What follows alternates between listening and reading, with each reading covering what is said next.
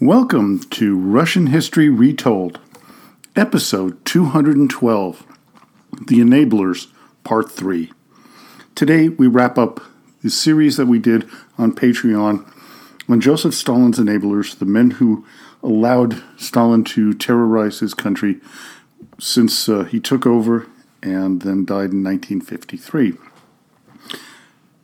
I want to announce today something that's interesting and what we're going to do in the future of this podcast, our next episode. And it was presented to me by a listener, Ian G. And it has to do with Peter III and something that I had never realized. Ian has proposed that he believes that Tsar Peter III was actually autistic. And when I began to look at his evidence and look at the work that's been written about him, I had to agree. There's a very distinct possibility that he was.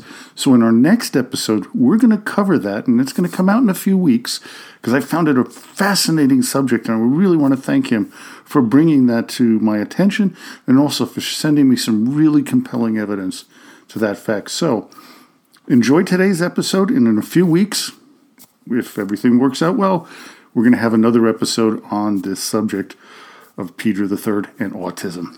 So until then, до свидания и спасибо большое. Welcome to the Russian Rulers History Podcast, Patreon edition, The Enablers, Part 3. Today, we wrap up our series on the men who enabled Joseph Stalin in his dictatorial reign over the Soviet Union. The final four are Kliment Voroshilov, Semyon Budyonny, Andrei Andreev, and Mikhail Kalinin. Kliment Yefremovich Voroshilov was born on February 4th, 1881, in an area now in eastern Ukraine to an ethnic Russian family. By the age of 10, Klim, as he was often called, worked in the Donbass coal mines, and by 15 he began working in a local factory. It was in these conditions that many of the revolutionary soldiers emerged in the early 20th century in the Russian Empire, and Voroshilov was no exception. He would join the Bolshevik faction of the Russian Social Democratic Labor Party in 1905 at the age of 24.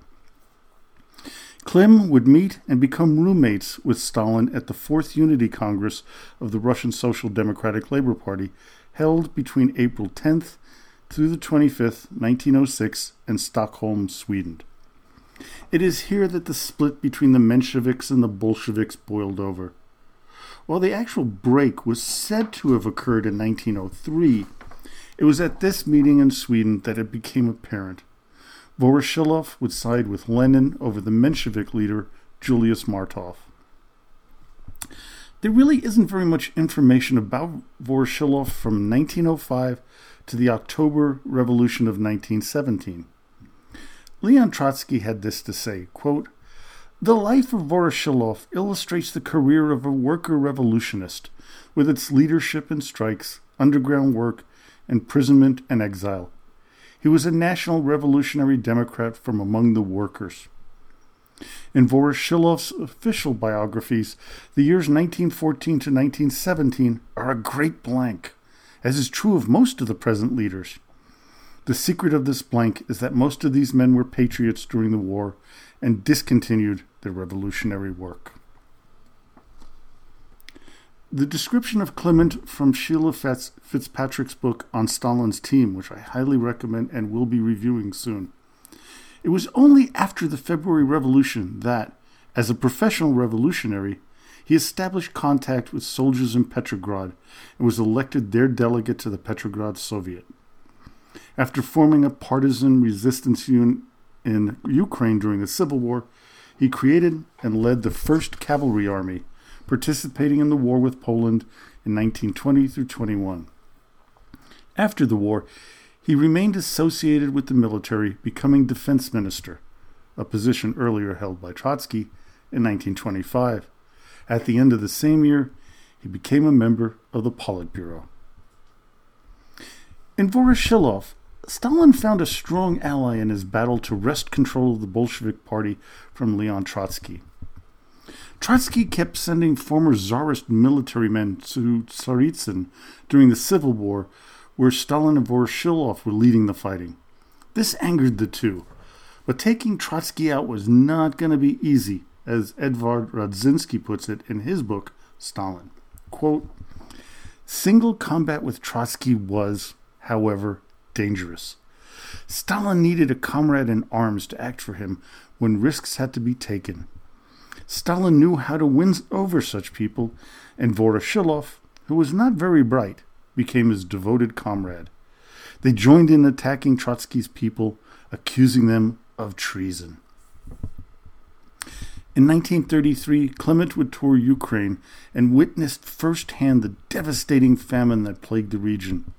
As Fitzpatrick writes, quote, "After his annual trip south in August 1933, Voroshilov reiterated his distress at the sight of the empty, ravaged steppe, writing to Enyukidze that it looked as it had after Genghis Khan or the white general Kolchak swept through in the Civil War.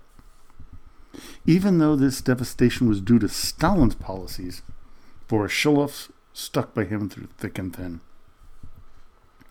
Voroshilov would be rewarded when he was appointed People's Commissar for Defense in 1934 and a Marshal of the Soviet Union in 1935. Klim was also helping Stalin out in his fights with Kamenev, Zinoviev, Rykov, and Tomsky, and later with Bukharin. But things were changing in the relationship between Stalin and his enablers. They were now beginning to be scared of him, especially Voroshilov.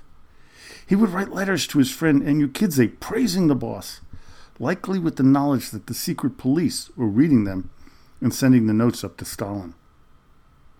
As I mentioned last episode, when Sergei Kirov died, things really went off the deep end. The great purges were begun to clear the swamp of potential enemies of the state. Many of the victims were supporters of Stalin, like Genrikh Yagoda.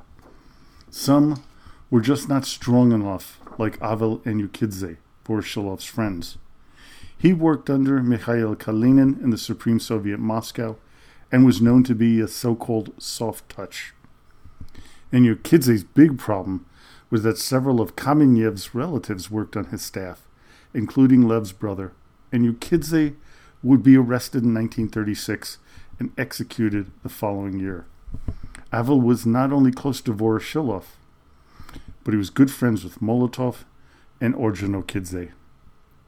Other friends and associates of Voroshilov were being arrested around him. Klim had to tread lightly and carefully. He was once quoted as saying, quote, "Not only did I not notice these base traitors, but even when they started to unmask some of them, I didn't want to believe it." Voroshilov was unhappily in charge of purging the military.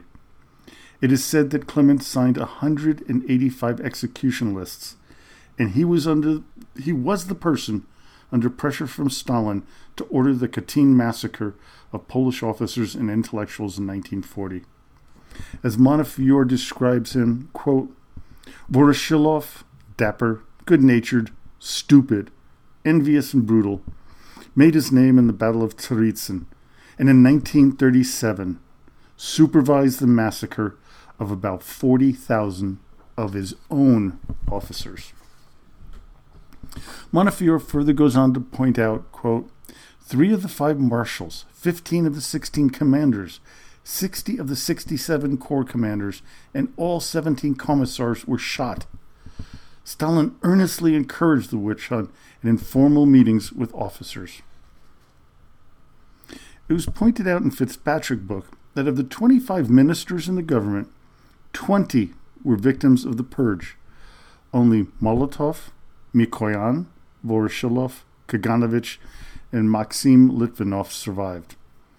After Yezhov was finally arrested himself and replaced with Beria in 1939, could the team begin to breathe a sigh of relief. When World War II began, Voroshilov was the Soviet troops' commander during the Winter War from November 1939 to January 1940. It was a disaster for the Red Army against little old Finland. The Soviets lost over 300,000 men, while the Finns lost 70,000. Stalin put the blame for the fiasco squarely on Clement's shoulders. Voroshilov screamed back at Stalin, blaming him for ordering the murder of so many of the top military minds. It seemed to have affected the boss, as he ordered 11,175 purged officers who were still alive and were in the gulags to be returned to duty. Here's a conversation between Stalin and one of these men, Konstantin Rakovsky. Stalin: were you tortured? Yes, Comrade Stalin. There's too many yes men in this country, Stalin replied. Then asked Rakovsky, where's your Serdich? Executed. Stalin matter-of-factly replied, pity. I wanted to make him ambassador to Yugoslavia. Voroshilov, though, lost his command, replaced by Simeon Timoshenko. The incompetency of the men in charge of the military at the time, before the invasion of the USSR by the Nazis, is almost comical, if it wasn't so tragic. As bad as Voroshilov was, others yearned for the days of cavalry charges, and you will hear more about this person, despising the idea of tanks and Katyusha rockets.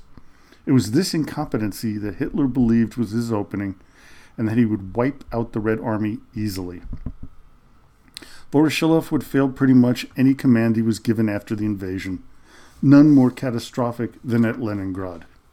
Klim would be a non-entity for the remainder of the war. From 1945 until 1947, Voroshilov presided over the Communist Party in Hungary.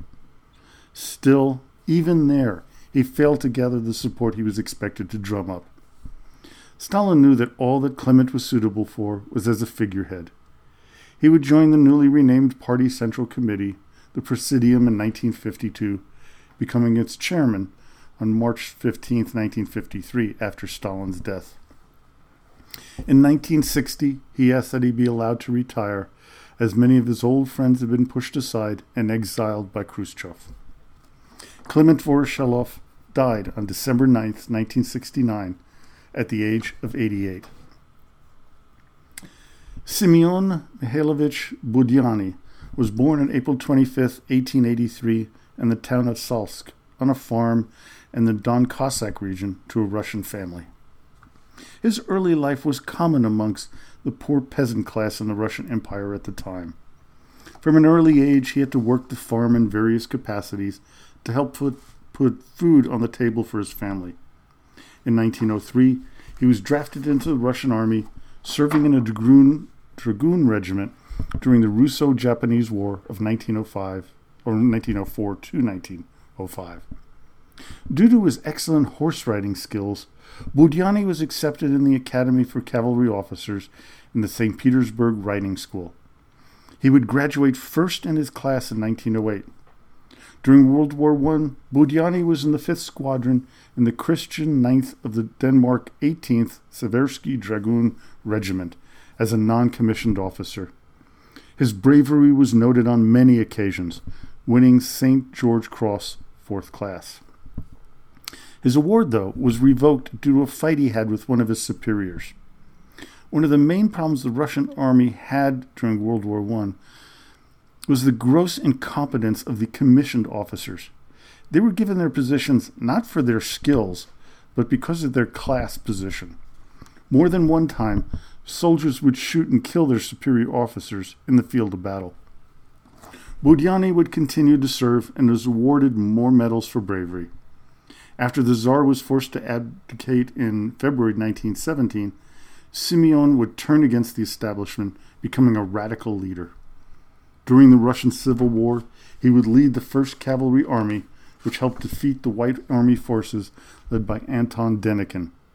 It was here that he became close to Voroshilov and, more importantly, Joseph Stalin. By 1990, he became a full-fledged member of the Bolshevik Party. When the war with Poland broke out in 1920, Budyonny would lead the Red Army into early victories, driving the Poles out of Ukraine. In the Battle of Warsaw, it was Budyonny who had failed to get his troops to the conflict in time, causing massive casualties. Despite this, Simeon was considered a national hero by the people of the developing Soviet Union. Budyonny, though, was fixated by horses and cavalry. When the idea of mechanized tank divisions was being discussed, he would say, quote, You won't convince me.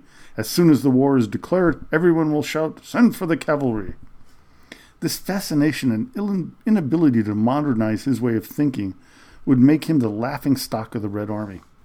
Still, his almost slavish devotion to Stalin would make him and Voroshilov one of only 2 marshals of the Red Army to survive the purges that were coming.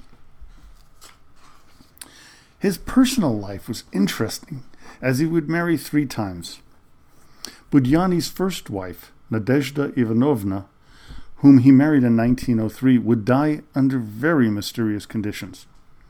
She was shot to death, either by a stray bullet, by Budyonny's own hand, according to a fellow officer, or by her own hand. Whatever the cause, Simeon would marry Olga Stefanovna Mikhailova, a future member of the Bolshoi Theater, the following year. Well, this was kind of a bad decision for Olga, as during the purge, as Stalin had done to others of his team, she was arrested and disappeared from the scene. Budyonny would marry her cousin, Maria Vasilievna, who would stay with him for the rest of his life. She was 33 years younger than Simeon.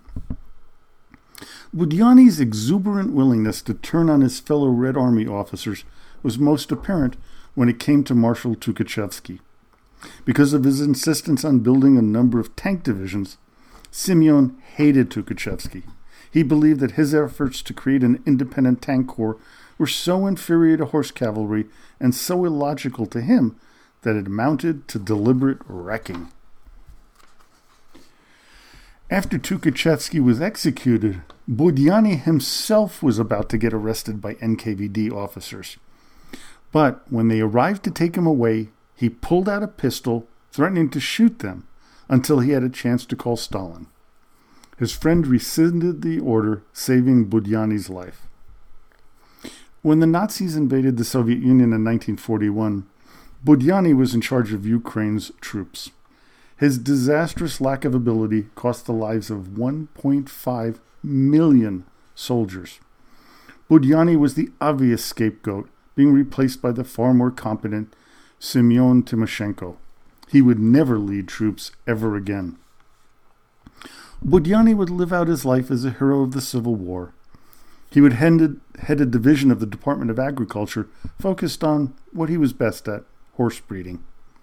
Simeon Budyonny would die on October 26, 1973, at the ripe old age of 90. Our next enabler is someone who I really enjoyed this name. The parents probably had a fixation here. His name was Andrei Andreevich Andreev. Born on October 30th, 1895, in the northeastern part of the Smolensk Governorate. When he was 13 years old, Andreev left his small town and moved to Moscow, where he took a job as a dishwasher. By 15, he would become involved in the Bolshevik movement.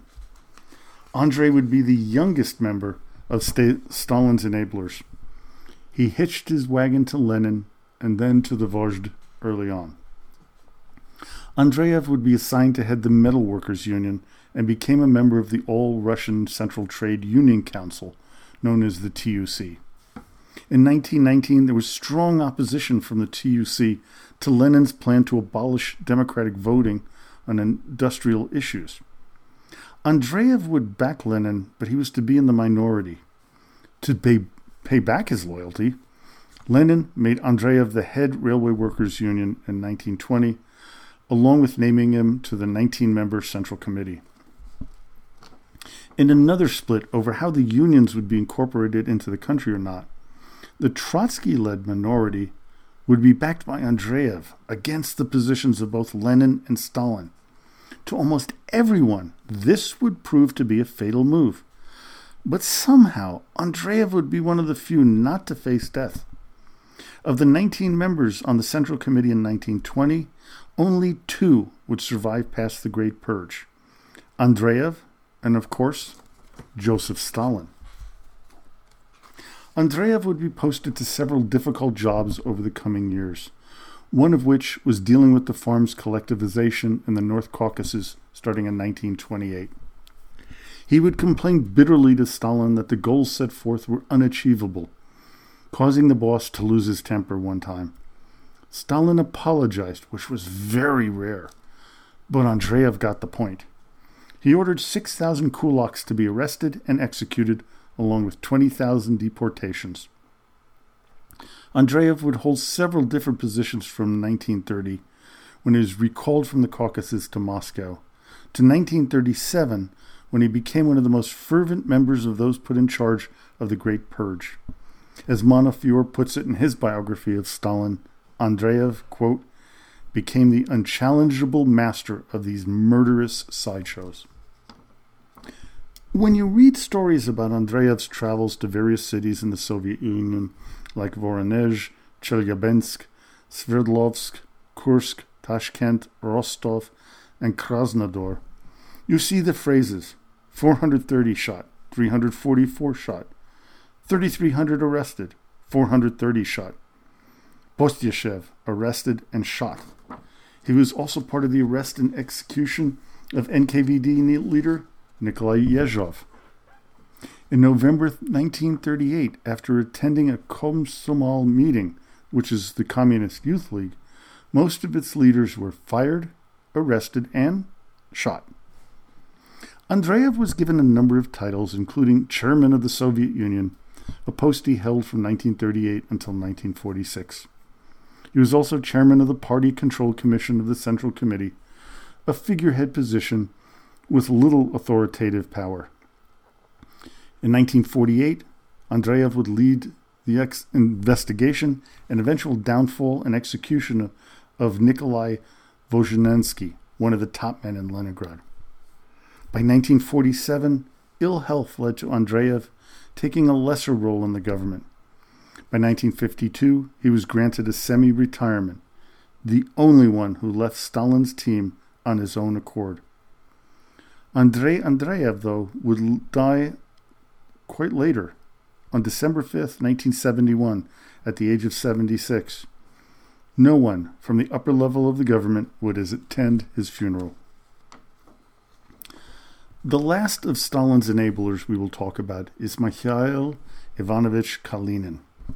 Born on November 19, 1875, in the Tver Governorate to a peasant family, Mikhail would join the Russian Social Democratic Labor Party really early on in 1898.